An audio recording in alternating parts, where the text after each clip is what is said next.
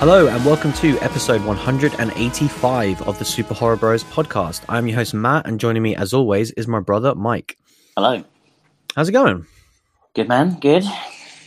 Good. We're back again, back in the cinema. Loving it. Which is always nice, isn't it? The big screen. It feels weird this year. Like we've been. It's been a little bit backwards and forwards, hasn't it? Like, I'm pretty much like level for like non-horror screenings as I am horror right now. I need to fix that. Yeah, it is weird because it's been very slow. There's been a lot of releases that we obviously haven't got, and then there's been delays and all that stuff. So it's been the cinema releases have been weird. They haven't been coming like thick and fast like we used to. That's why we are we're definitely reviewing getting Sonic into that this week. Yes. I haven't even seen it and I really want to see it. But no, we're not talking about The Sonic. blue guy's got game. You can talk about Sonic at the end if you want. We're talking about we're talking about a horror movie called Brahms, The Boy 2. Which is just did you not see that original Sonic trailer? That was pretty horrific, bro. Yeah, that was. I wish they almost made that movie as well, and it just released it as like an extra. They did make that movie. It's the movie that I saw. He just has a regular looking face in the one I saw. Fair enough. Like I'm pretty sure the Blu-ray will have both versions on. I really hope it does. Like the that'd troll be so version. great. Like eventually, at one point there'll be a documentary where, like, we've campaigned, like, release the Schneider cut has happened, and it'll be release the blue ball. What do we call Sonic? I don't know. What can we call him? It just needs to be like the awful Sonic, like because it's just it's a thing. But yeah, we're derailing nice and early this week, which is always nice. Before we get into this is a horror podcast. In case you're wondering, I love just throwing you off your game early doors. I think it sets the mood for the rest of the show. Yeah. It's decent. I like it. But just in case you are, because I think our long-term listeners, they're used to this shit by now. But like, if you're a new listener for some unknown reason, if you're like, oh, Brahms the Boy 2, that's the one I want to check it out. This is a horror podcast. I mean, I've got many questions for you if that's it. Yeah, exactly. Like, did you make this movie? And then if the answer's no, then I'm like, what is wrong with you, basically? No, like, we're going to start with the news as we always do. There's some interesting stuff here, and then there's a very nice little tease at the end of this. Oh my god, no, I can't wait. Which you're going to have to wait. I'm going to have to try and quickly get through these because there's about 3 news stories before we get there. First one is about the other news stories. There's some interesting ones this week. But yeah, a really good one to end on.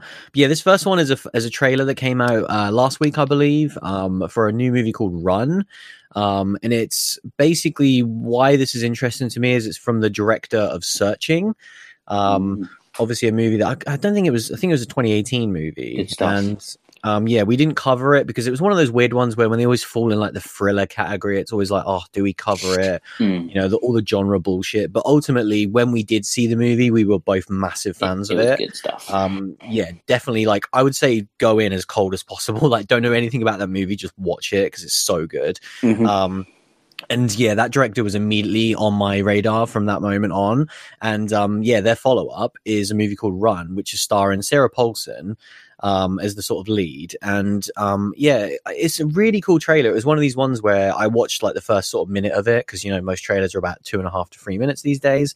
And it was already getting a little bit too spoilery for my liking. So I was like, you know what? I'm in on this cool concept.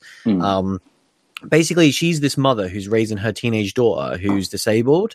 And it's very much this relationship where, she has to rely on her mother for every single thing in her life. Right. And then there starts to be these kind of slower elements. And this is where it started to be a little bit like, I almost don't want to know what's going on, but kind of like, let's just say, obviously, something's up with the mum. She's not telling her the entire truth. And so, like, this girl starts getting these messages that she should run away from her mum, hence the title. And I just think that's a really cool thing. It reminds me like a Don't Breathe and like these movies that just have this really like Marv, simple concept. Yeah, definitely. And stuff like Hush that I like, where it's like, right, here's the simple concept. It's almost like a reverse home invasion movie where the one person who protects you, who looks after you, might not be who you think they are, and how would you get out of that situation because you're so dependent on them. And it just looks answers in the title, bro. Yeah, exactly. But she can't run, so like, you know, it's an interesting twist. One. Exactly. But no, like check out the trailer if you're obviously into that sort of thing. But I'm very excited for this one. And it's coming pretty soon, May 8th, which is, I think, American Mother's Day, but not our Mother's Day. But just to confuse things even more. So we'll probably get it by, like, our Mother's Day, which is, like, what, 2021. Next March? Yeah. So I look forward to that one next year. Next up, this is such a weird news story. Did you see this with Eli Roth? Yeah.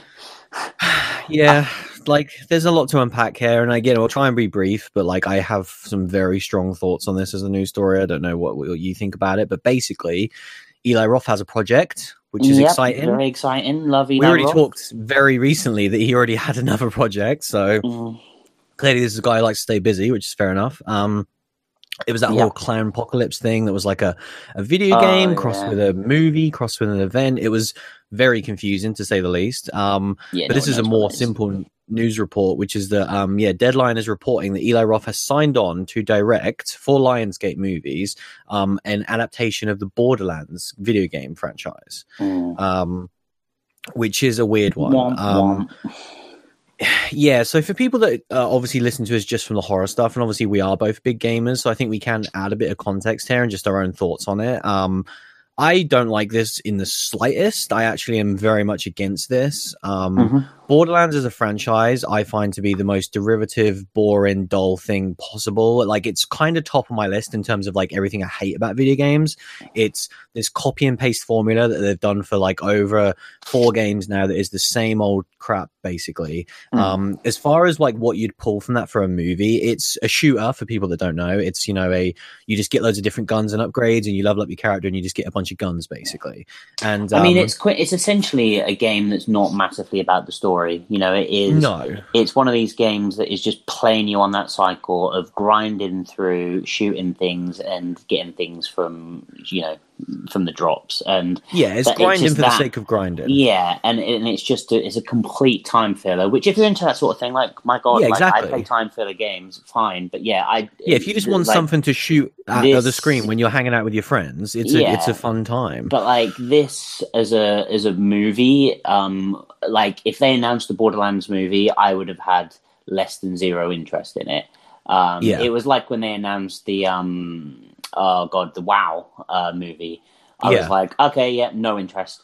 And but at least kind of WoW has like a story behind it and stuff. But like, and then Eli Roth being attached just disappoints me, because I'm like, I wish he could be doing something else with his time.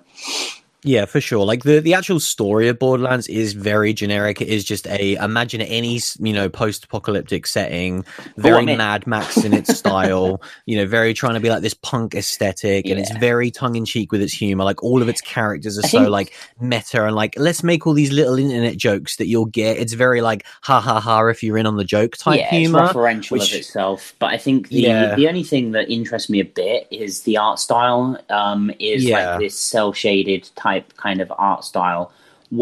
How they will portray that on the big screen? Are they going to do something a la kind of Sin City, where they try to recreate the art style and do something cool like that? Visually that could be interesting, but I don't know how interesting visually it would need to be for me to get excited by it. Yeah, I think in a video game space, the only thing that even remotely sets Borderlands apart is that visual style. As far as for me, I don't like it. Like, I like cel shaded stuff. I don't like the cel shaded look in Borderlands. I think it looks really bad. But I agree with you that is like the only thing that I can point to as like, you know what? At least that's something that they've stuck to, and it feels Borderlands. Everything else is just rubbish. From the video game standpoint, it's like by far bottom of my list, and so I just don't have any care for it at all. And then the other aspect of it is that the people that make Borderlands, this company, Gearbox, kind of like their head honcho, Randy Pitchford, who I've been aware of for about a decade now in the video game industry, so he's someone that I've followed for a very long time. He is pretty much an absolute scumbag. He has done so many scummy things in the video game industry that I have no idea how he's even employed. The fact that he's still able to get up on a stage is supported by his peers and is allowed to release video games is beyond me. I'm not even going to remotely get into the ins and outs of it now, but just Google his name and see some of the shit that comes up. And some of it is obviously allegations, which is fair enough if you don't want to believe that stuff. But also there is stuff that has been proven by time and time again. And so yeah, like first and foremost, that's a company that I never want to support or associate myself with. And then the fact that I don't like the video game franchise anyway, like I have looked at it and been like, you know what, let's just remove this one guy in the company. The game series does nothing for me. And then yeah, Eli Roth kind of attached as like a director. I'm just like, my God, I'm so disappointed. My only saving grace from all of this is that I have I think there's like a 99% chance that this movie never happens. You know, we've seen these video game productions time and time again. Like apparently it's funny because they reckon the Uncharted movie is literally weeks away from started filming now. Like Tom Holland has started talking about it again. Yeah, obviously they changed director again really recently. About it. I heard him kind of talk about it on a red carpet recently, which obviously makes it. Yeah, you know, when you start having some actors talk about it, because Eli Roth will sign any sort of project. He'll do any old thing at this point. Like as much as I love Eli Roth, for sure. Like you have to. But the Uncharted thing's really what you're going to do with Eli Roth, because obviously. Yeah, definitely. But yeah, the Uncharted stuff's weird because obviously they had Dan Trachtenberg who was going to direct it, and then he dropped out like this year, and so I don't even know if they've actually announced a new director. Like I haven't really been keeping up on it because I'm just like this thing is doomed for sure. And that was a guy that we're obviously huge fans of after 10 Cloverfield Lane, and it was much like we love Uncharted, but I'd rather he was just away from this world because video game adaptations is such a murky thing. Like there are these small success stories. I feel like The Witcher is one of the best I've ever seen for sure, and that just shows you the power of like Netflix and its arm as a TV brand. But in terms of these big budget like movie productions, you look at like Assassin's Creed and Prince of Persia and all this stuff. It's just like there's just no need for it at all. And yeah, like those movies just don't do anything for me. Like we're in the audience of like huge movie fans and huge video game fans, and like do we care for these movies in the slightest? Like not really. I'll have some Resident Evil. Yeah, at times. But it's not our Resident Evil, is it? When you look at what they did and made this like action franchise, that's not what we love about Resident Evil. No, it's still a broadly good time. Yeah, for sure. Some of those movies are right. Like the first one in particular, I still say is a very good film. But yeah, Eli, I hope Eli like finds his way out of this mess at some point, because it's not like something I ever want to support for sure. But yeah, people can make their own decisions. Next up, this is actually super exciting because this is about another director that we're huge fans of. Robert Eggers, of course, coming off of one of the best movies I've seen for a very long time. I'm not even going to hide the fact that I absolutely adore The Lighthouse. It's just incredible in every single way. And we already knew the name of his next project, which is called The Northman. He has started talking up a little bit now, which sounds very exciting. It's been set as a Viking revenge movie. So he says that it's described as a Viking revenge saga set in Iceland at the turn of the 10th century. And I'm like, this sounds exactly like what this guy would do, which is awesome. Bill Skarsgård is not in this movie. I'm going to be disappointed. Well, you're going to be very excited because the report. So this just says that Deadline is he actually saying that this. So this is it talks of people that are set to star in the movie. Oh, okay. We have Anya Taylor-Joy, of course, who's in The Witch. We have Willem Dafoe, of course, who's in The Lighthouse. Of course, yeah. And then we have not one but two Skarsgårds in the form of Alexander Skarsgård and Bill Skarsgård, which is just incredible, like so awesome. And I don't know why when you said Viking, I just thought Skarsgård. Yeah, when they are from Iceland, I'm pretty sure. Yeah, I think that might be why. But and then the final left field name, which I think is awesome because it's just so weird, is Nicole Kidman. Is the other name, random. Which it's really random. But if people haven't seen in particular her in Big Little Lies, she's so awesome, and so I definitely want to see her in more movies for sure. I want Alexander Skarsgård. That's all I care about now. I want. You should watch Big Little Lies because they're a couple in that. But. Yeah, it's awesome. I'm still not in. No, honestly, it's very good. And yeah, obviously, another thing that's awesome about this is he's re-teaming with his cinematographer, who was obviously the cinematographer for The Lighthouse that was like Oscar nominated, and obviously the cinematography in that movie is just impeccable. So yeah, this sounds cool. He's kind of been talking it up as well as like he feels like it is this trilogy, not in the like a spiritual trilogy. Like they kind of have this through lines, which I think is cool because yeah, they are very much. It's kind of like these are all of them these old school like folk tales. And And yeah, I cannot wait. I'm obviously going to be there day one, whatever this guy makes next time. And everything about this just sounds like, I'm glad it's not. What is a bit disappointing is it does seem like his next project, because there was talks a while ago that he was trying to get Nosferatu remake, which he is like the perfect man to make that. So hopefully maybe that's something in the pipeline. Yeah, I like him tackling. Be better, isn't it? Yeah, exactly. I like him tackling these kind of folklores, but in a very original way. Like, you know, The Lighthouse was very much his own original story that was hammering on these kind of folklores, and you know, it's just kind of same as The Witch, really. And it's just kind of I prefer that, where he dips his toe in, but gives us his own mental thoughts and ideas, because they're out there, man. Oh yeah, for sure. So yeah, this is very exciting. I don't think we even know when they're sort of starting pre-production on this one yet. No, it's a mile off. Yeah, but obviously I guess they're trying to get the cast together now. Like, I'm pretty sure they have a script done and stuff. So yeah, we're getting there. Like maybe 2021, hopefully. Yeah, if you're lucky. Either way, super exciting. Cannot wait. And then finally, you've been very patient to wait. I know. Because this is very awesome. We've been waiting for this for a very long time. I already had this as kind of a news story from late last week, where there was talks that expect Candyman stuff very soon. It was off the back of a trailer had been rated on a website. So people kind of knew, like, oh shit, like some Candyman stuff's happening. And yeah, now we know officially, because today, just mere hours before the podcast dropped, in fact, we got quite a lot of stuff, more than I was expecting.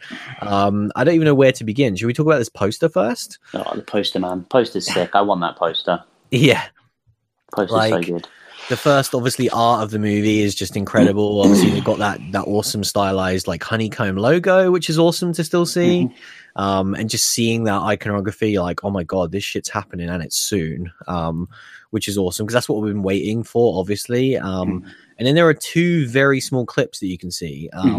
Really genius marketing, I think, from them as well. That they did something that I've not seen before, where they kind of released this small clip of characters saying Candyman, and there was like a button on Twitter where if you click it, then you can tweet the name 5 times, Candyman, which is awesome. Yeah, that's awesome. And they kind of at you with a reply with another sneak peek of the trailer, nice. Which we should say that, yeah, the full trailer is coming out this Thursday.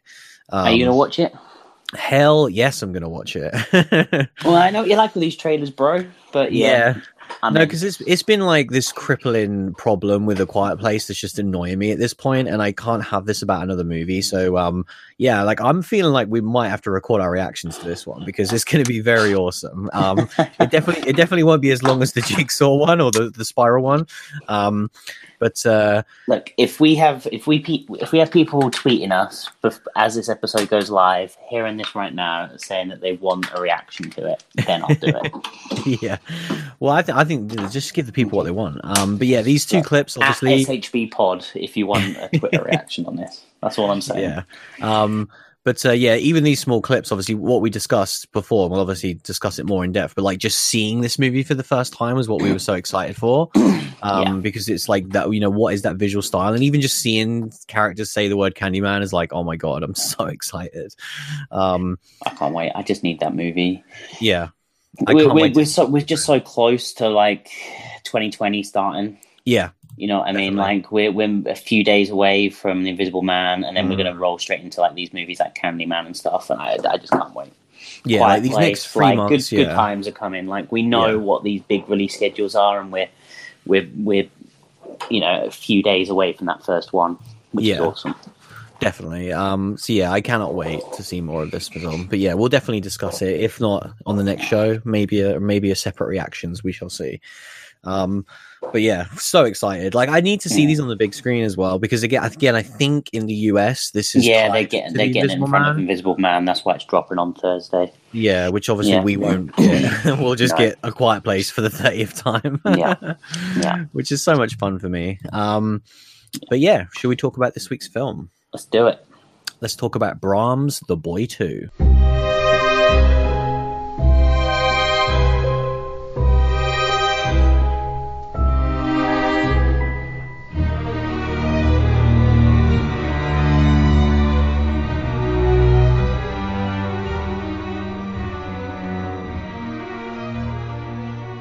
Why do you think they called it that? Like, why did they not just be like, you know what, The Boy 2 Brahms? Let's just use like normal convention. I don't know. Someone in marketing was like, mirrors. They were like, what? And then they just kind of like,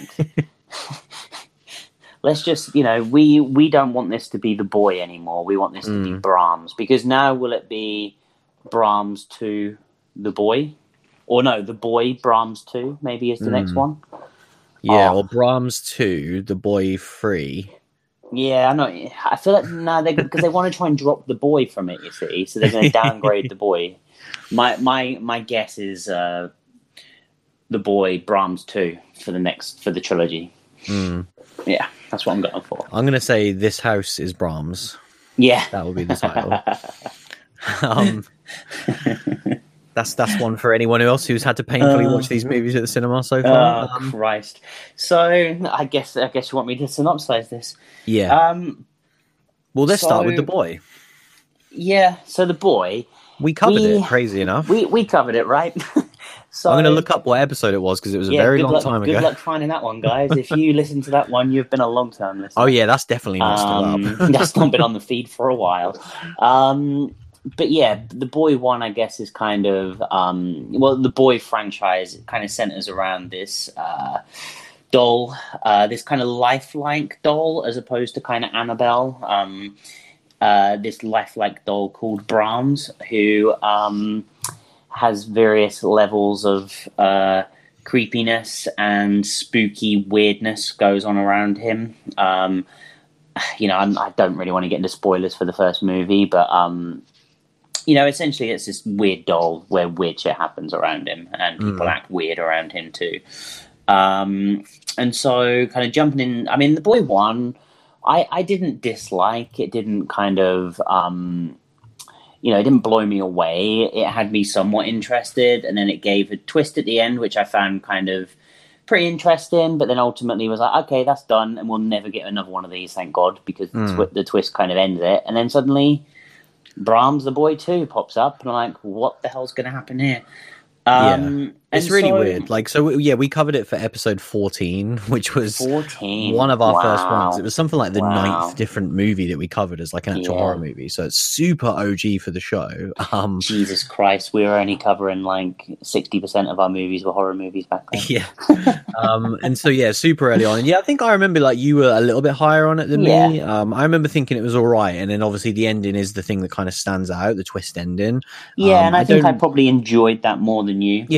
Yeah, it was a cool twist for sure. I would say as well that I don't think we should necessarily skirt around that. Obviously, we don't need to flat out say. No, it, I just don't think. If we need to. Yeah, if we need to, it's fine. Like The Boy 1 is on the table for spoilers. The Boy 2, we will not just be as talking a fair spoilers warning. about. Yeah, like I'm not going to spoil this movie, but yeah, a movie that came out 4 or 5 years ago. But I just don't think there's actually a need to. No, not right now. But I would say that that movie was kind of very much just one of these spooky doll movies. There was a lot of them at the time, but then the ending and kind of what flipped that on its head, and then ultimately that it wasn't necessarily this spooky toy movie anymore, and it was something different. That was cool, and it was the only thing that kind of I took from that movie. And obviously, a while ago, we've known about this as a sequel. That's the funniest part, is that we didn't mention this last week at all when we were talking about movies upcoming, because I've just blocked this from my memory. Like, it was supposed to come out against Child's Play last year. Then it got delayed to December. And then I was just like, you know what? This movie's never going to come out. And then when it actually was at our local cinema this week, I was like, oh shit, this does actually exist. And we're going to have to see it. Yeah. So this movie picks up with kind of getting introduced to a family, kind of a boy called Jude and the mum called Lisa. Basically, the movie starts and they experience a home invasion where kind of the mum gets kind of attacked, and the boy kind of sees it all. Jude sees it all, and it makes him become kind of traumatized, and he has become a mute kind of at the start of this movie. And so he kind of carries around this notepad and is just kind of writing on that, and obviously dealing with this trauma. So the mum and dad kind of, and that's one thing I completely forgot about The Boy, that it's set in England. Yeah. Because when I was like, hang on a second, we're in England. I was like, when the movie starts. I completely forgot. Well, it's weird because both movies have had an American lead, but they don't. I can't remember if they referenced it in the last movie, but correct me if I'm wrong. I don't think they ever referenced the fact that Katie Holmes is American in this. Not in this, no. But in the first movie, they do more because she's moving to be a babysitter. Right. And I think there's even like a scene when she's in the States as the opening scene, and they're like, "Are you really going to move to England to babysit this boy?" And she's like, "Yeah, I'm getting paid for it." So like they do reference it in that, but yeah, and so the mum and dad are kind of trying to sort Jude out and get him back talking, and they decide to go on this family getaway to this kind of house in the country where they can be with nature and do all family stuff and bond and get him back on track. And the kind of first day they're there, they go for this family walk in the forest, and Jude is kind of, I guess he's kind of like drawn to what turns out to be a burial site for Brahms, the doll. And he unearths Brahms, and his parents, with open arms, accepts this creepy doll that's covered in muck to bring home and clean up. And luckily the mum is really good at restoration. And Brahms comes home. And to be fair, like I'm giving it a bit of shit there. The first 20 minutes of this movie, I thought it actually did a good job of setting itself up. Where I enjoyed the home invasion setup. I'm a sucker for those, but I wasn't expecting that. There was a couple of cool little. There's kind of a staircase that has this cool scene, and I enjoyed that whole scene. And then kind of when Jude became a mute because of it, I was like, okay, this is interesting. I enjoyed that we get to see what has happened to him, and they're now trying to fix it. And when Brahms turns up and the family does accept it, even with that, I was like, oh, okay, he's clearly happy. They're trying to facilitate him. They're like, yeah, we'll take this tatty doll home to clean him up. And he instantly kind of creates this friendship with Brahms and starts carrying him around. And ultimately, it really brings him out of his shell and helps with his recovery quite a bit. So I enjoyed that as an angle, because then suddenly I was like, oh, the parents, they don't like the doll, but they're like, it's helping our son. We need to keep it around no matter whether we like it or not. And even as things start to go weird in this movie, they're kind of like, well, we can't get rid of the doll. Jude is getting better because of it. So all of that setup, I was reasonably on board for. I was like, okay, you have done a really good job of getting me to a third into this movie, and I'm believing the world you've built, and I'm okay with it. And then kind of once we get past that synopsis, it is at this point just some weird stuff goes on with Brahms, and that's the rest of the movie. Do you know what I mean? It really does change at that point, because it just starts to become this Brahms is sat there and his head moves a little bit, or he's sat in a chair and then they go back into the room and he's not in the chair, and just these kind of things that we've all seen a million times. We've seen, I don't even know how many Annabelle movies at this point, and other doll things and that. And kind of, I don't think this movie does any of those things remotely interesting, let alone kind of on any scale of entertaining. Even if it's stuff that we've done before and they've done it well, this is just vanilla in every way. Stuff we've seen before, and stuff we've seen before better elsewhere. And yeah, I guess that's half of my opinion, half synopsis.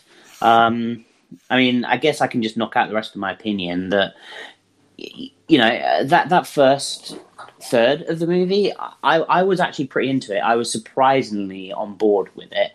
And it was pretty much when Brahms got taken home and got refurbished, and then it just became a Brahms kind of, doll Annabelle type movie, that it just fell off a cliff for me, and I just kind of lost interest because, the first movie, I have no idea what the Brahms doll means. Is this doll haunted? Is it, some dude messing around? What the hell is this doll at this point? I don't really understand, and I don't really care. And I just don't really have any stake in the game, and there's no real there's just not a lot of actual horror in this film, is there? It's just kind of a lot of the doll kind of half moving around, half not, just kind of freaking the mum out, and kind of, I wasn't sure whether they were going to start to play the card of like the mum kind of losing her mind a bit and kind of go down that route, because she does start to kind of do that, and she starts to kind of lash out at Jude, and then the dad kind of has this hostility towards her. And I was like, oh, okay, are they going to go down this route? Like, is she going to, seem like she's going insane, and then the dad turns on her and they try and do that clever aspect, and then they kind of don't really push that, and ultimately by the end of the movie just ends, and I just don't, it just was there.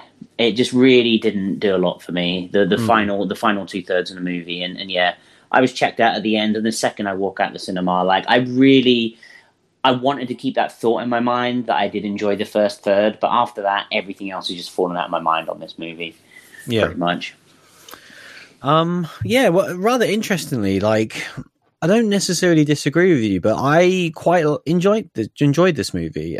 It was definitely what you said is so true, and there's definitely some things that I think are inexcusably bad, which we'll get to. So many of my kind of pet peeves got irked when watching this, but overall, coming out of it, I was like, that was surprisingly all right.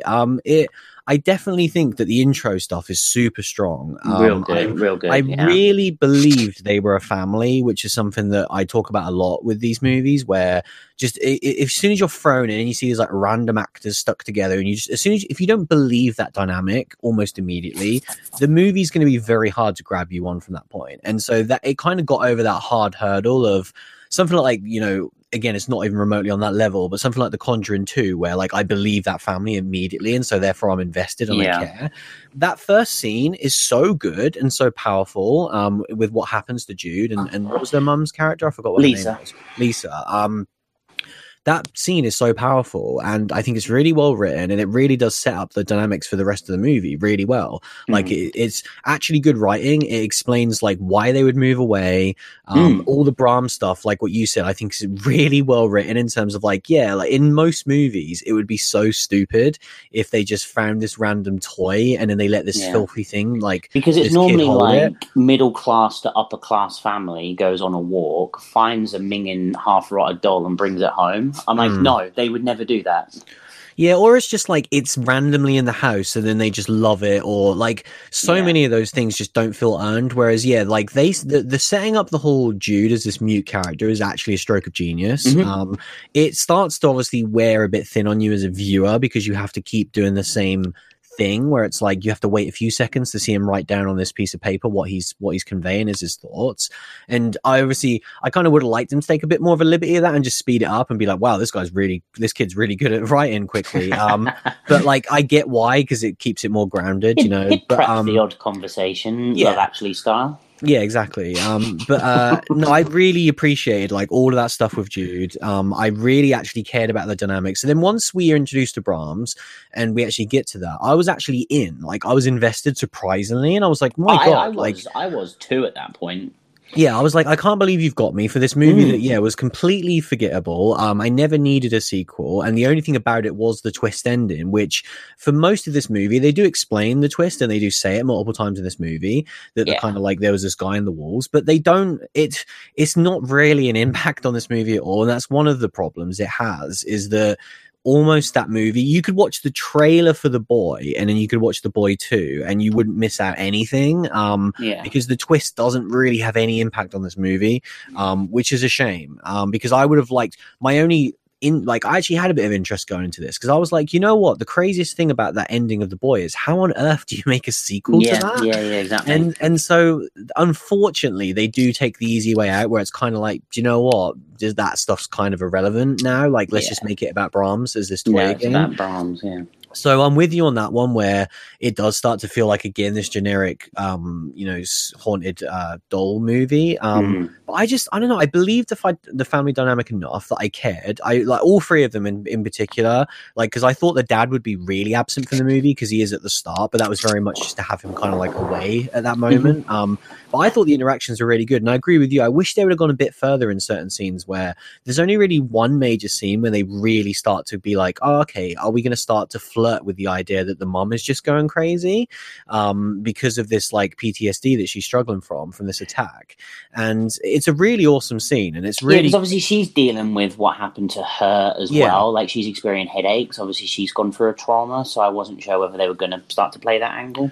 Yeah, and that stuff is only, sadly, these very small, limited moments where that should have really been the driving force, where it's like, here's this impact on this family that would affect two different lives, and how do they deal with that in their own separate ways? And then let's introduce that as a, you know, kind of shoehorn in this original idea and package that as a sequel to The Boy. But ultimately, the Bram stuff is almost like another red herring, really, like it was in the first movie, because it wasn't really about this killer doll. But this would be more about this dynamic of this family and how do they deal with this traumatic event. So I think that, yeah, they could have, like, this movie just hints at so many cool things. And then to get more onto some of the stuff that really, you know, annoyed me, this really does rely on the traditional kind of cheap jump scares so much. It does the cardinal sin of dream sequences to feature horror, which, you know, I'm a huge fan of. They one up that. Oh yes, yeah, they do, because like if you have your bingo card ready, the only thing that can top a dream sequence is a dream within a dream, of course. And they do that, and it's like, oh my god. And then not only do they do that, but then they have these like weird, she straight out sees crazy shit happen just in the middle of the day.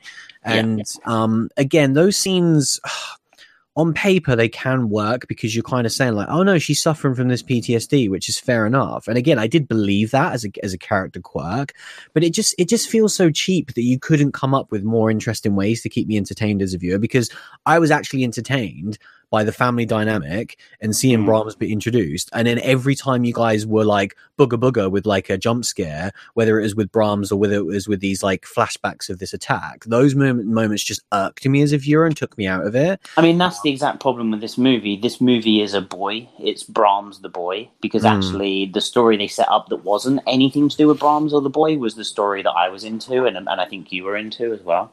Yeah, for sure. And I think that's why I ultimately enjoyed this movie, because there was so much of that. And then even when we are getting to the more traditional Brahms just doing stuff in the house, there was a couple of scenes that I thought were interesting, and only because of the fact that what we knew of the previous movie, which was that the previous movie told us there's nothing wrong with this goddamn doll. It's just a doll. So when we start to see these weird stuff happen, like you say, a head moves and an eye moves, I was thinking to myself, okay, is this just her hallucinating again? But ultimately it kind of happens behind her back. So I was like, well, that'd be a bit cheap if we're seeing it and she's not even seeing it. And then you kind of start to feel like, I thought I'd come up with the clever way, which was that obviously there was like all of this crap inside the doll. And I thought it'd be a bit cheesy, but if they did say, you know, like, oh, it was worms in the doll that were like moving its head, like I was expecting some level of twist along with that. You know, that kind of then kept the movie grounded and like, you know, guess what? We're saying you again, like there's nothing wrong with this doll. Like it's just a doll. You know, you guys. I thought it was just going to be animatronics. Right. Brahms Senior was just sat there. He's teched up and he's just got himself like a little cyber thing. He's just sat there like controlling the doll. It's weird as well, because another thing that's interesting about this movie is it's not in the same house, is it? It's set very close to the house. Yeah, it's like the guest house or something. On the grounds, which is still like an insanely nice big house, but it's not like the house which the original movie was set in, which of course is where kind of the kid is in the walls. So you immediately know, like, okay, well, it's not the same layout of the house, so there isn't necessarily someone in these walls like there was in the first movie. It's very odd, because you kind of get them staying in the house. You then get the kind of the groundskeeper guy, who we know from kind of The Witch. I can't think of the guy's name now, the actor's name, but and he's there staying, and then they go to the house from the original movie, and it's just like derelict and boarded up, and they're like, "Whoa, stay away from that place." I'm like, well, why the hell are you renting out this guest house? Like this, like a few hundred yards away from this haunted house. Yeah, and I think that's why, like, I think I was where you were when Brahms showed up, but then it fell off a cliff for me, and then kind of the like, I don't know whether we'll go into spoilers at some point, but like the final scenes of this movie are not the stingers kind of stuff at the end, kind of like when we're in the meat of the finale. It got real silly, and it got real silly to the point that I was almost laughing and just like got completely taken out of the believability of it. And I think like those scenes left enough of an impression of me post this movie that I can't give it as much credit. And it kind of, even with Jude, like I felt as this movie went on, he became less and less interesting, because he was this mute that was like, oh, okay, this is really interesting how he's dealing with his trauma. He's writing things down. He gets Brahms. He starts to build this relationship with Brahms. He starts to kind of, communicate with Brahms, but still not with anyone else and this sort of thing. And then suddenly you cut to him and he's starting putting on a suit and starting to like dress like Brahms. I'm like, the first thing that just made me chuckle was, I'm like, because all family take their young child's 3-piece suit when they go on holiday. And then the other thing was just like, it just started to look, he just looked ridiculous and just like so dumb, just sat there with this suit next to Brahms. And he just became like this kind of vegetable that wasn't interesting to me, because he was just like this, just trying to be this clone of Brahms, where ultimately that's what they're trying to get to. And that didn't interest me in the slightest. So for me, that took Jude out of the game for me, where I was just like, you've just become this shell. And that really frustrated me. And I think it's those frustrations that piled up for me throughout the final acts of this movie. Yeah, for me, those scenes I was kind of into, because I agree with you that it's kind of obvious where they're going, but because of what we said earlier, the fact that I believed this family and I did feel sorry for them, and I did want to I wanted you to get better, essentially, and I wanted them to have this like happy family again. So obviously when you're introduced to Brahms and they're like, you kind of look at it from their parents' standpoint of like, well, if this creepy doll kind of sorts our son's issues out, then we're okay with it. And so, seeing him slowly devolve over the movie, and then him starting to become like Brahms even more, like obviously the mute thing straight away is like the biggest giveaway of that, but then like even his face shape really looks like Brahms. Like it's kind of crazy how they got this kid that just has this very facial structure that's the same, and then once he starts dressing the same and stuff, like he is essentially this doll, and I do like that as like, what do you do as a parent, because it was working and they can't just take this doll away, because that could regress him even further. And so I did like some of those dynamics where it was just interesting to me of like, what would I do in that situation? Like I like horror movies where it's just messed up, and you just kind of, you feel sorry for them, because you like the good horror movies are the ones where there is no easy way out. It's not like you should have just done this and I would have survived in that situation. I like that I'm looking at this going, do you know what? As a parent, I would have had no idea how to handle this situation. I think that's the thing that, like, watching this movie, the thing that I do give it its biggest credit for is you get to that final act of the movie, and I would have been where the parents were. I would have been right there with this kid that's dressed like Brahms, like, well, Christ, at least he's talking now. Like, I don't know. Yeah. And like, I do respect that, because like you say, it's like the whole Scream thing. Like, why the hell don't they run out the front door instead of up the stairs? Like, it is that in a lot of horror movies, whereas, this journey did feel believable. But then when we actually got to the meat of this movie and Brahms and the boy, just none of that stuff interested me, unfortunately. I will say, because obviously I haven't given my thoughts on the ending. The ending's bad. It's very, very bad. It doesn't make any sense. It's super convoluted. I agree with you that it definitely crosses a point where it becomes silly, and that's a massive cardinal sin, of course, because like this is a movie, and then it got sillier. Yeah, well, like I was actually, this is a traditional haunting-esque movie with a haunted doll, and I actually gave a shit about the story and the characters, which is like unbelievable to me. And so the fact that they got me and I was invested to a bloody sequel to The Boy, and then they do this got you so shit. Close, bro. Yeah, well, I was just like, oh man, this is like, it's annoying because I had no expectations going into this, and then they kind of won me over, and then I was disappointed by the ending, and so that's why overall I would say I enjoyed this movie. I think it is better than The Boy, because I think the overall movie is more complete. I cared more about the story, about the characters, and the Brahms stuff, whereas the ending of The Boy was the best thing about it, and it was awesome, and it was this great little ending of like, oh my god, this is this really frenetic thing that's happening, and then the movie was over. Whereas this is the exact opposite of that, of like, I'm really invested in this story and these characters, oh, here's this dumb shit. Oh, I guess the last movie didn't even matter. Oh, now the movie's over. And that was definitely disappointing. So it is one of those things that we've discussed that time and time again of like, if you watch an average movie that has a sick ending, you're going to think that's a really cool film. Because that's obviously your last impressions of it. So it is one of those ones where I have to judge it overall and be like, do you know what? There was potential here, and I did actually enjoy quite a bit of it. It's just I can't. It's unexcusably how bad this ending is. Like, it's one of the worst endings we've seen because of how dumb and convoluted it is. It's so difficult when you talk about movies, and I think like if the ending is a bit of a misstep, but I think ultimately, you know, part of the journey is the end, and you've got to nail the ending. And if you don't, that is the last taste. You know, if you're eating a nice meal and the last thing you have in your mouth is horse shit, you're going to walk away thinking of horse shit, you know, and that's how I felt with this movie, you know, and I do think that I do think it's valid, because it is the way you feel, and it is the way you think about that movie. What about if you ate something that was like all right for an hour before? Yeah, but you're only going to taste horse shit. Exactly. Like, all I can taste is horse shit, mate. Like, you know.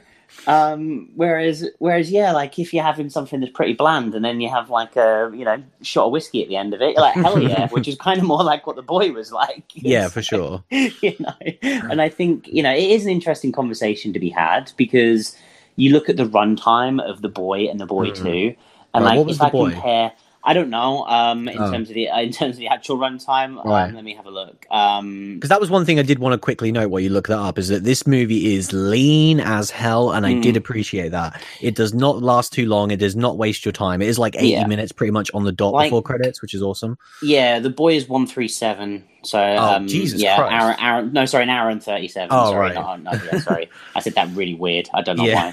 An hour and 37. And so kind of... I was like, if that movie's 2 hours and 20 minutes, how did I survive? As you would read that. I was getting confused with the picture, that's why that I saw. He gets distracted easily by pictures. It happens, guys, you know. So yeah, if I was to compare the two movies, like as a like percentage of enjoyment, I enjoyed more of The Boy 2 than what I did of The Boy. But then The Boy 2 angered me way more than The Boy 1, and so I kind of feel like ultimately for me, between the two, I'd give the first one the nudge. Because it was a less offensive package overall. because this ending of this movie, like, it had lost me, as we've said, like before then already. I didn't enjoy the stuff with Jude as much, and kind of the haunting stuff kind of lost me and everything else. But the ending of this movie is nonsense. It is absolute nonsense. And I just don't even know what they were thinking, what they were trying to achieve. I don't even know what it means. Like, it's just such a weird thing that they did, and it just wasn't entertaining. It really, if you're this movie, because you got a movie about a doll, and pretty much if you said to someone, "Oh, it's a horror movie with a doll," most people think Chucky, and most people think, oh, "Okay, well, you're going for like some weird, quirky stuff," and like. This is not what this movie is. It's played very serious. It's talking about the mental health of this boy, and with Jude and the mother, and like their recovery. And then obviously this doll coming into play. And then you just get this zany ending that just, it really did throw me. And so I think for me, ultimately, it was not enjoyable enough to give it a pass for the other bit as well. But it's a shame, because that first half an hour I was in. Yeah, I think for me as well, like I was in for longer, so I think that's why I liked it a lot more. And the ending was disappointing to me, because not only was it bad, but the one thing watching the movie throughout is that I was invested in this new story that we're telling, but in the back of my mind, I was remembering the events of the first movie. So I was kind of waiting for that to have an impact, to be like, what happened to this guy that was living in the walls and all of this stuff? And then ultimately I was waiting for the ending of this movie to tie this film to that film in some interesting way, and being like, oh, is it going to be to do with the groundskeeper? Is it going to be to do with the house? Is the boy on in it? Is the mum doing something? And ultimately, like, they don't come up with any interesting idea, which is a shame, because this movie is actually filled with cool ideas. And they just do like the most common denominator of like, here's this like by the numbers spooky dooky ending that just doesn't do anything for me. So yeah, the ending was a massive misfire for sure. One scene that I just wanted to note as well that I thought was a good scene, but it was a shame because I thought it had potential to be the best scene in the movie by far. Which is when we are introduced to the rest of their family come to visit them. And we have this like very cool scene. The way it's shot and the way they build tension, I think is awesome. Where Jude is like playing in the backyard with these two kids. And it starts to like turn a bit more mean towards Jude, and they start mocking him for hanging out with this doll, and this kid's very much this bully character.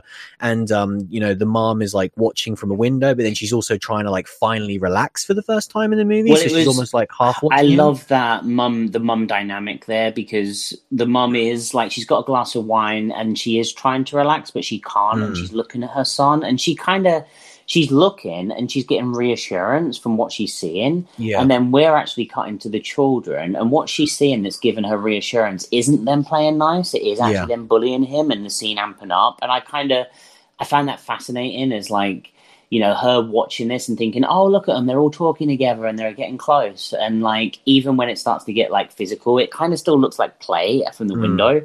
And like, it was interesting. Like, it was well done. The way that was building was incredible, and that was literally the first time and only time in the movie where I started to like grip my seat and be like, "Oh shit! Like, this is where the movie's going to take a turn." And because they keep showing Brahms, and then they're zooming in on that little bloody face, and then they're showing like what Jude is like looking at him, almost like he's mentally talking to him, like, "What do you want me to do, Brahms?" And then they keep zooming in on this like wood, like this sharp bit of wood that's like pointed on the ground. And I don't know about you, but I was just waiting for Jude to pick up that bit of wood and just stab that kid in the neck and just be like, blood everywhere, all over his face. The other kids scream. I was expecting an eyeball shot, to be honest. Yeah, like the mum glances down and just sees this horrific incident where like we actually see all this really horrible blood, and I'm like, this is where this movie's going to earn its rating, because other than that, I have no idea how this movie's a 15 in the UK. Like, this could easily be like a 12A for sure. But yeah, like, you edit that scene a bit and it's a 12. This movie, even what we saw, I'm like, was that a 15 to you? Like. Because obviously, like the whole R rating thing in America, like I can't imagine this was rated R, but I'm not. Shaun of the Dead was more graphic. Definitely. But yeah, like I don't know. To me, that scene was really cool. Still, even talking about it now, I'm like, oh yeah, I was starting to remember the dynamic of the mum and all that. Like, it was really well written. It was pretty good. I wanted it to be more gory, as obviously the horror fan in me. Ultimately, a chunk of this movie is well made. Yeah, and that's definitely. the thing that is quite frustrating about it. I think as well, one of the things to touch upon as well is Brahms. And like, I don't really find Brahms that interesting to look at or as a thing. You know, the Annabelle doll is quite freaky inherently. This, I don't know, like, it's trying to be freaky, it's trying to be lifelike, but it really just doesn't leave an impression on me. I don't know. How do you feel about Brahms? I do like it, and I liked him a lot more in this movie. And again, maybe that's just because I was invested and I liked the movie more overall. But I prefer Brahms to Annabelle because I like that he has such a human look to him, where at all times when they start to really zoom on his face, I am kind of like waiting for him to just come alive. And especially, you know, the juxtaposition of him with Jude, where Jude is just so becoming like Brahms, that I kind of like that they start to become like twins throughout the movie. I want the doll just to headbutt someone. You know what I mean? That's what I've been waiting, because a lot of times characters get close to Brahms's face. Yeah. And I just want him to like bang right in the nose. And like maybe the wind blew it and he fell down or something. And like, do you know what I mean? And yeah, it would have been good stuff. Yeah, Brahms for sure. headbutt for the boy : Brahms too.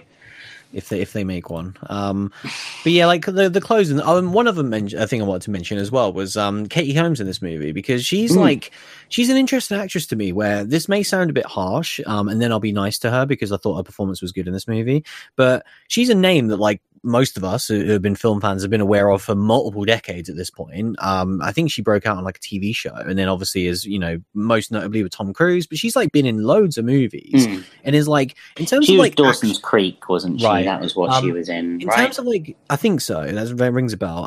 But like in terms of like known household names for an actress, I mean, she's still got to be up there with the big greats. You know, of like, you know, everyone knows who Meryl Streep is and Nicole Kidman. Like, people know who Katie Holmes is. But what I think is bizarre about that is that I don't know any film she's been in, like, other than the first Batman that she got recast in. Like, she has I think that's why I didn't want to. That's literally where I was going to go. That and Dawson's Creek. Yeah, that's why I was going to say it sounds harsh, and then I'll be nice to her. But she has left such a little impression on me as a film goer throughout the years, considering I've been aware of her as an actress for well over 2 decades now. Yeah, I can point to one movie that she's been in, and so yeah, maybe she's just doing stuff that I don't watch, which is fair enough. But like, that was my biggest takeaway going into this was like, wow, Katie Holmes, she's still acting. Like, if you'd have said to me she retired 5, 6, 7 years ago, 12 years ago. Okay, that makes sense. But she was great. Like, I really, really believed her. And I think that is a very difficult thing to do in a horror movie, especially not the best horror movie as well. It's not like everything else was going for this movie and I was all in. So then therefore I just cared about the performance. Like, she was probably one of the strongest parts was the mother-son dynamic and the whole family dynamic as well. Like, again, I want to give a shout out to the dad as well, because I thought he played his role. He's definitely in it the least out of the 3 characters, which is why he doesn't get mentioned as much. But yeah, I just really believed her. And I think that's a hard thing to do. We see so many of these movies where I'm like, yeah, this was a cool movie, but I didn't believe any of the characters or the family in the slightest. No, I know what you mean. So I appreciate her. And this is like a final note. But yeah, what would you give as a sort of recommendation for this one? I think if you enjoyed The Boy 1, then why not see the second one, see where it pans out. The first half of this movie's good. But ultimately, like, if you're a bit fatigued with these haunting type things, I don't think this one has any real enough special sauce to get you through. And it's not worth a cinema watch either. There was no spectacle to watching it on the big screen. Like, shove this on if it gets on demand and you can watch the first half and then judge for yourself. But yeah, I don't think it's worth the price of entry for cinema. Yeah, I completely agree that it's not worth going to the cinema for, even though it's my favorite movie we've seen at the cinema, but that's only because of how poor it's been, the other ones. That's more a reflection of the year. Yeah, I was going to say, for the record, it could be mine too. Yeah, for me, it definitely is, because like the other two were just so boring and generic. Well, I was like, I actually liked quite a bit of this, as you can tell from this conversation. But yeah, overall, I would say definitely check it out, because I do think there's a lot in here that's interesting. Just know that it's going to have its miscomings, mostly the ending, and then mostly the forced jump scares. Other than those 2 things, which is obviously a big thing, I pretty much liked everything else. Like, it's a really cool story. It is a misfire ultimately, which is why after this conversation, it's probably not something we're really going to talk about again because of those misfires, sadly. But as like a cinema, as a film that I watched, I enjoyed it. And we've definitely seen a lot of movies in this that I haven't enjoyed. So yeah, regardless of how you see it at some point, I definitely think it's worth checking out. Because yeah, it's 80 minutes long as well. And I do really, really respect that. Because a lot of these haunted movies, they want to spend like the first hour of just like nothingness. Whereas I think this movie just gets to the point very quickly, which is cool. But yeah, that was our discussion of Brahms' The Boy 2. We will take a short break and we will be right back.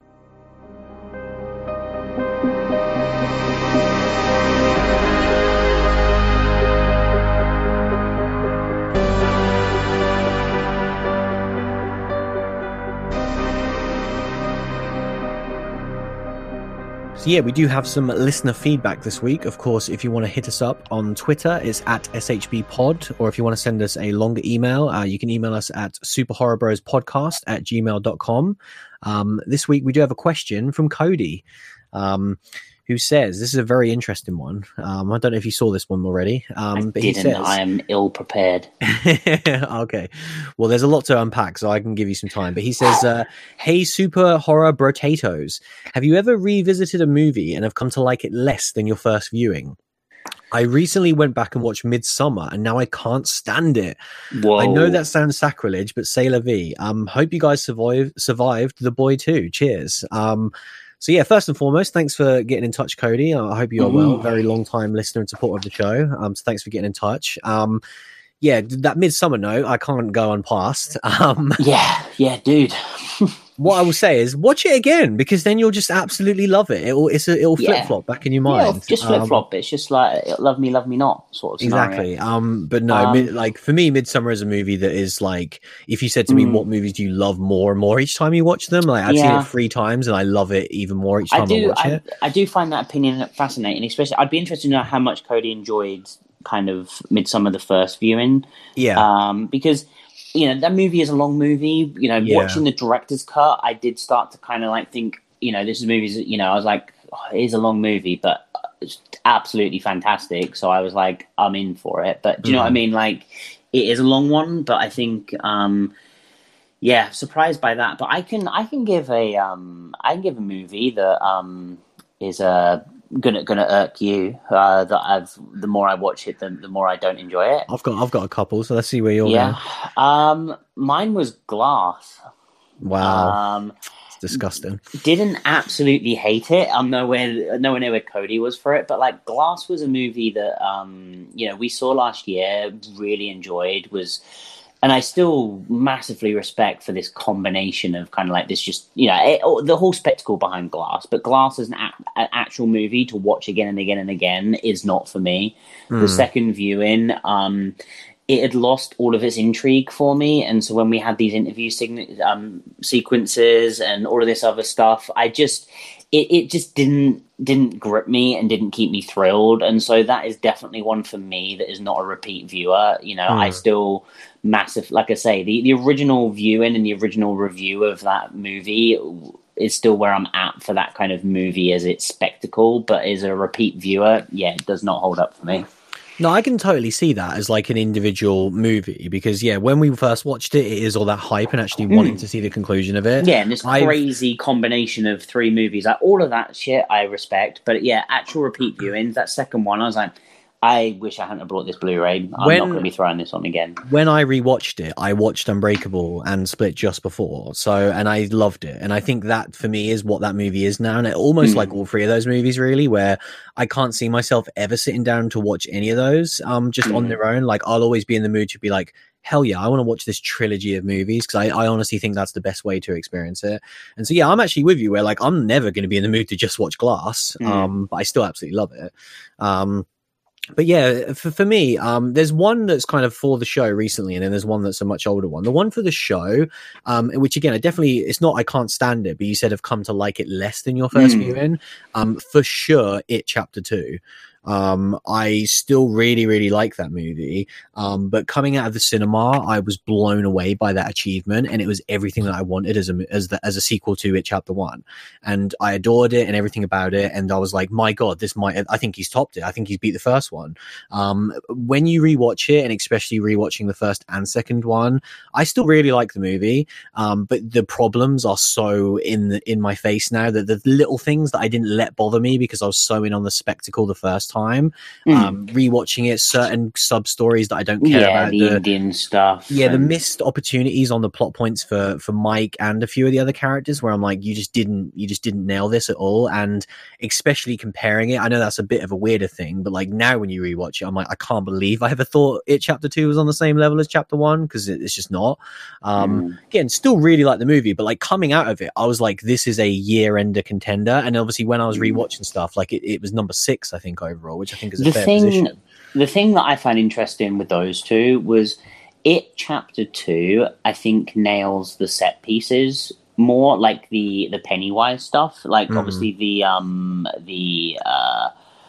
old lady in the apartment scene and kind of when he kind of does his attacking random scenes and like the opening scene and all of that stuff. Whereas the first movie, when we kind of reviewed it, one of our gripes on it was that the Pennywise stuff was very CG heavy when you've got kind of the Jewish painting lady that's very CG and kind of a few of the other things. I mean, this ultimately for me, that entire the 2 movies are too CG reliant that takes it away from it for me. But I still love them both, man. Yeah, definitely. My other sort of more random one, which is an older one, is definitely one that, and again, I don't know if it's just you misremember it, but when I first saw the Hills of Eyes remake, I thought that movie was awesome. Like, I absolutely loved it. And then we rewatched it a few years back, and I was like, this movie sucks. Like, I don't like it at all. Yeah, I remember that, actually. It's a good point. It really did. Yeah. It was a weird one where I was like, I don't know, like I was so in on it at the time. We were watching it together, right?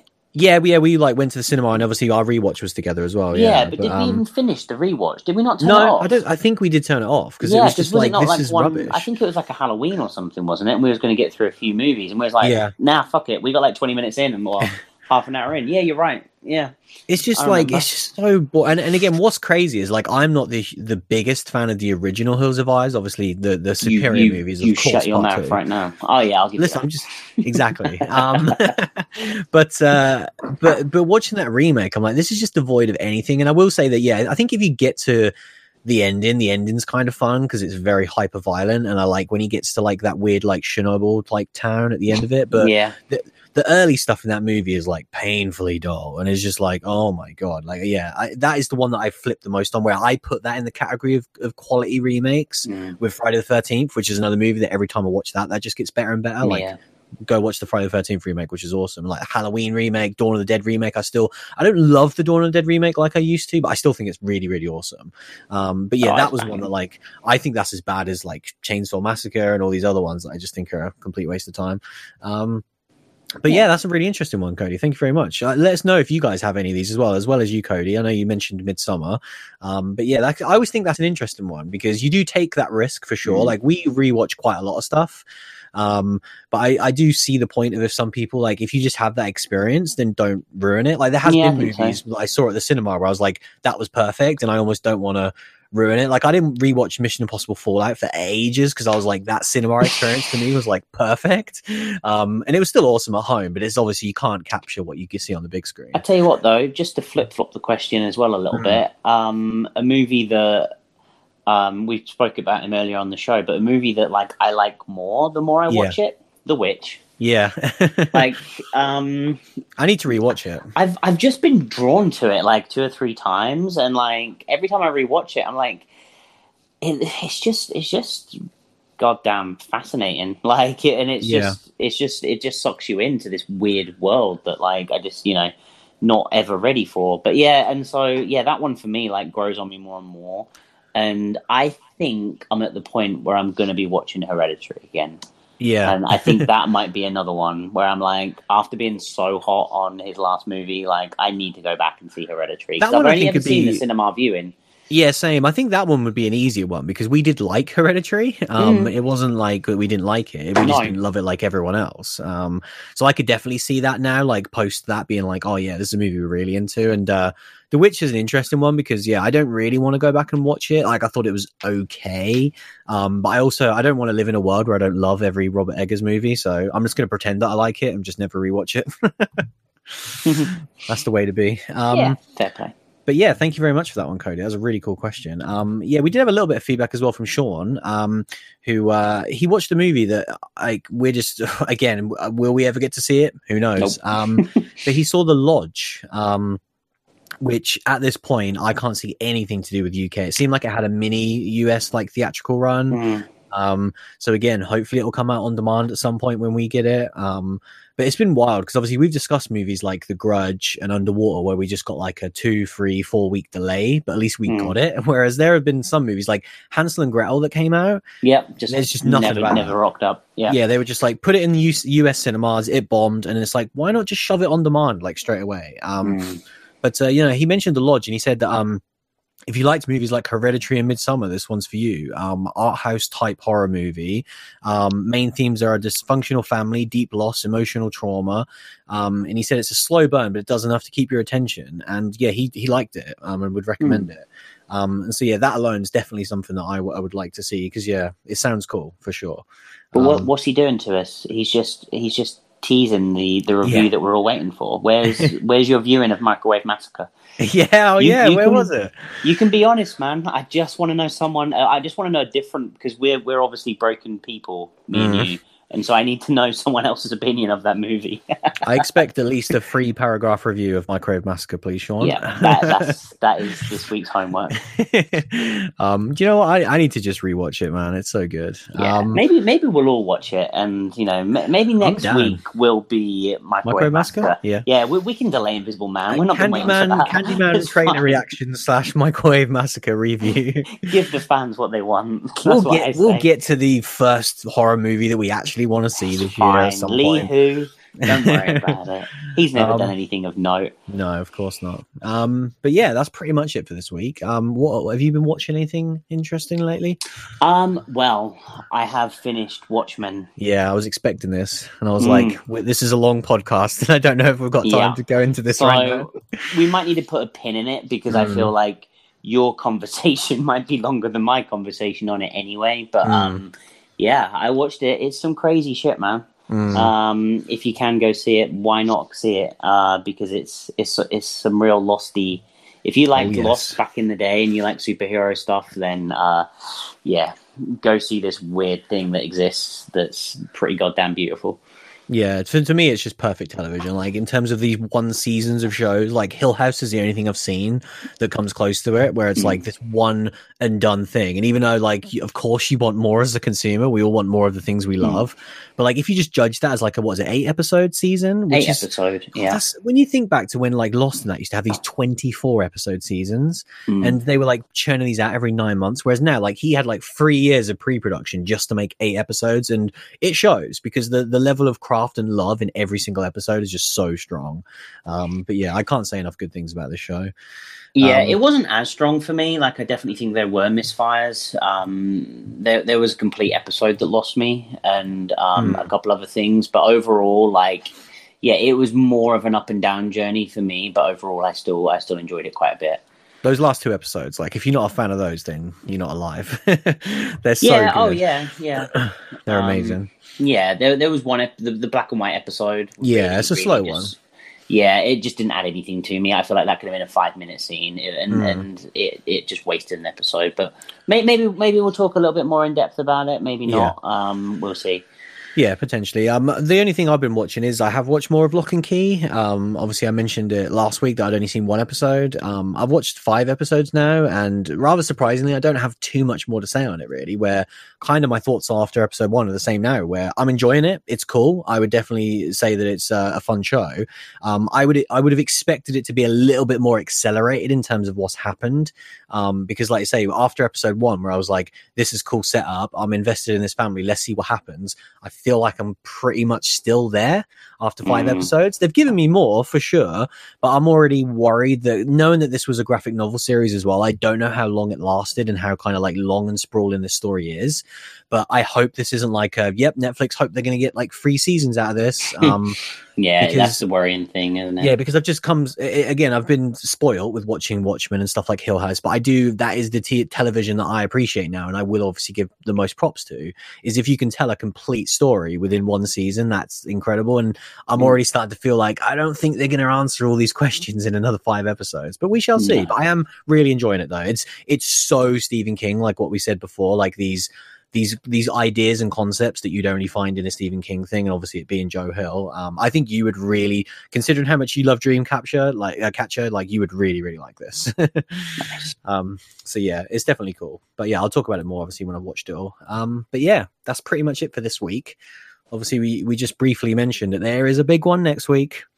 Oh yeah, which is super exciting. Like we say, like all jokes aside, it is definitely like 2020 kicking off properly. Yeah, 2020 starts next week. Yeah, like even though we've seen some stuff, and obviously like I adore The Lighthouse, and I would actually be surprised if I like it more than that. But obviously it doesn't really feel 2020 because so many people saw it last year. Yeah, good point. Yeah, because that and Parasite were for sure they were watches. You know, but they feel like us just 2019 spewing into 2020, whereas this feels like the beginning of 2020. Yeah, like no one has seen this properly yet. Yeah, you know, so it's 2019 was so epic. It needed more than 12 months to finish. Yeah, 100%. And yeah, but it's finally kicking off. Like it looks so fascinating. I love the cast. Obviously, we've discussed time and time again our love for Leigh Whannell. So I just can't wait. It's going to be an awesome time. I'm genuinely looking forward to this one, man. I'm going to be super, super excited when we finally see it. Oh yeah. But yeah, that was episode 185 where we discussed Brahms, The Boy 2. Thanks for listening as always, and we'll see you again very soon. See you later, everyone. Soon enough anyway, shut up, I can't, mainly because I never could, and how could I start now?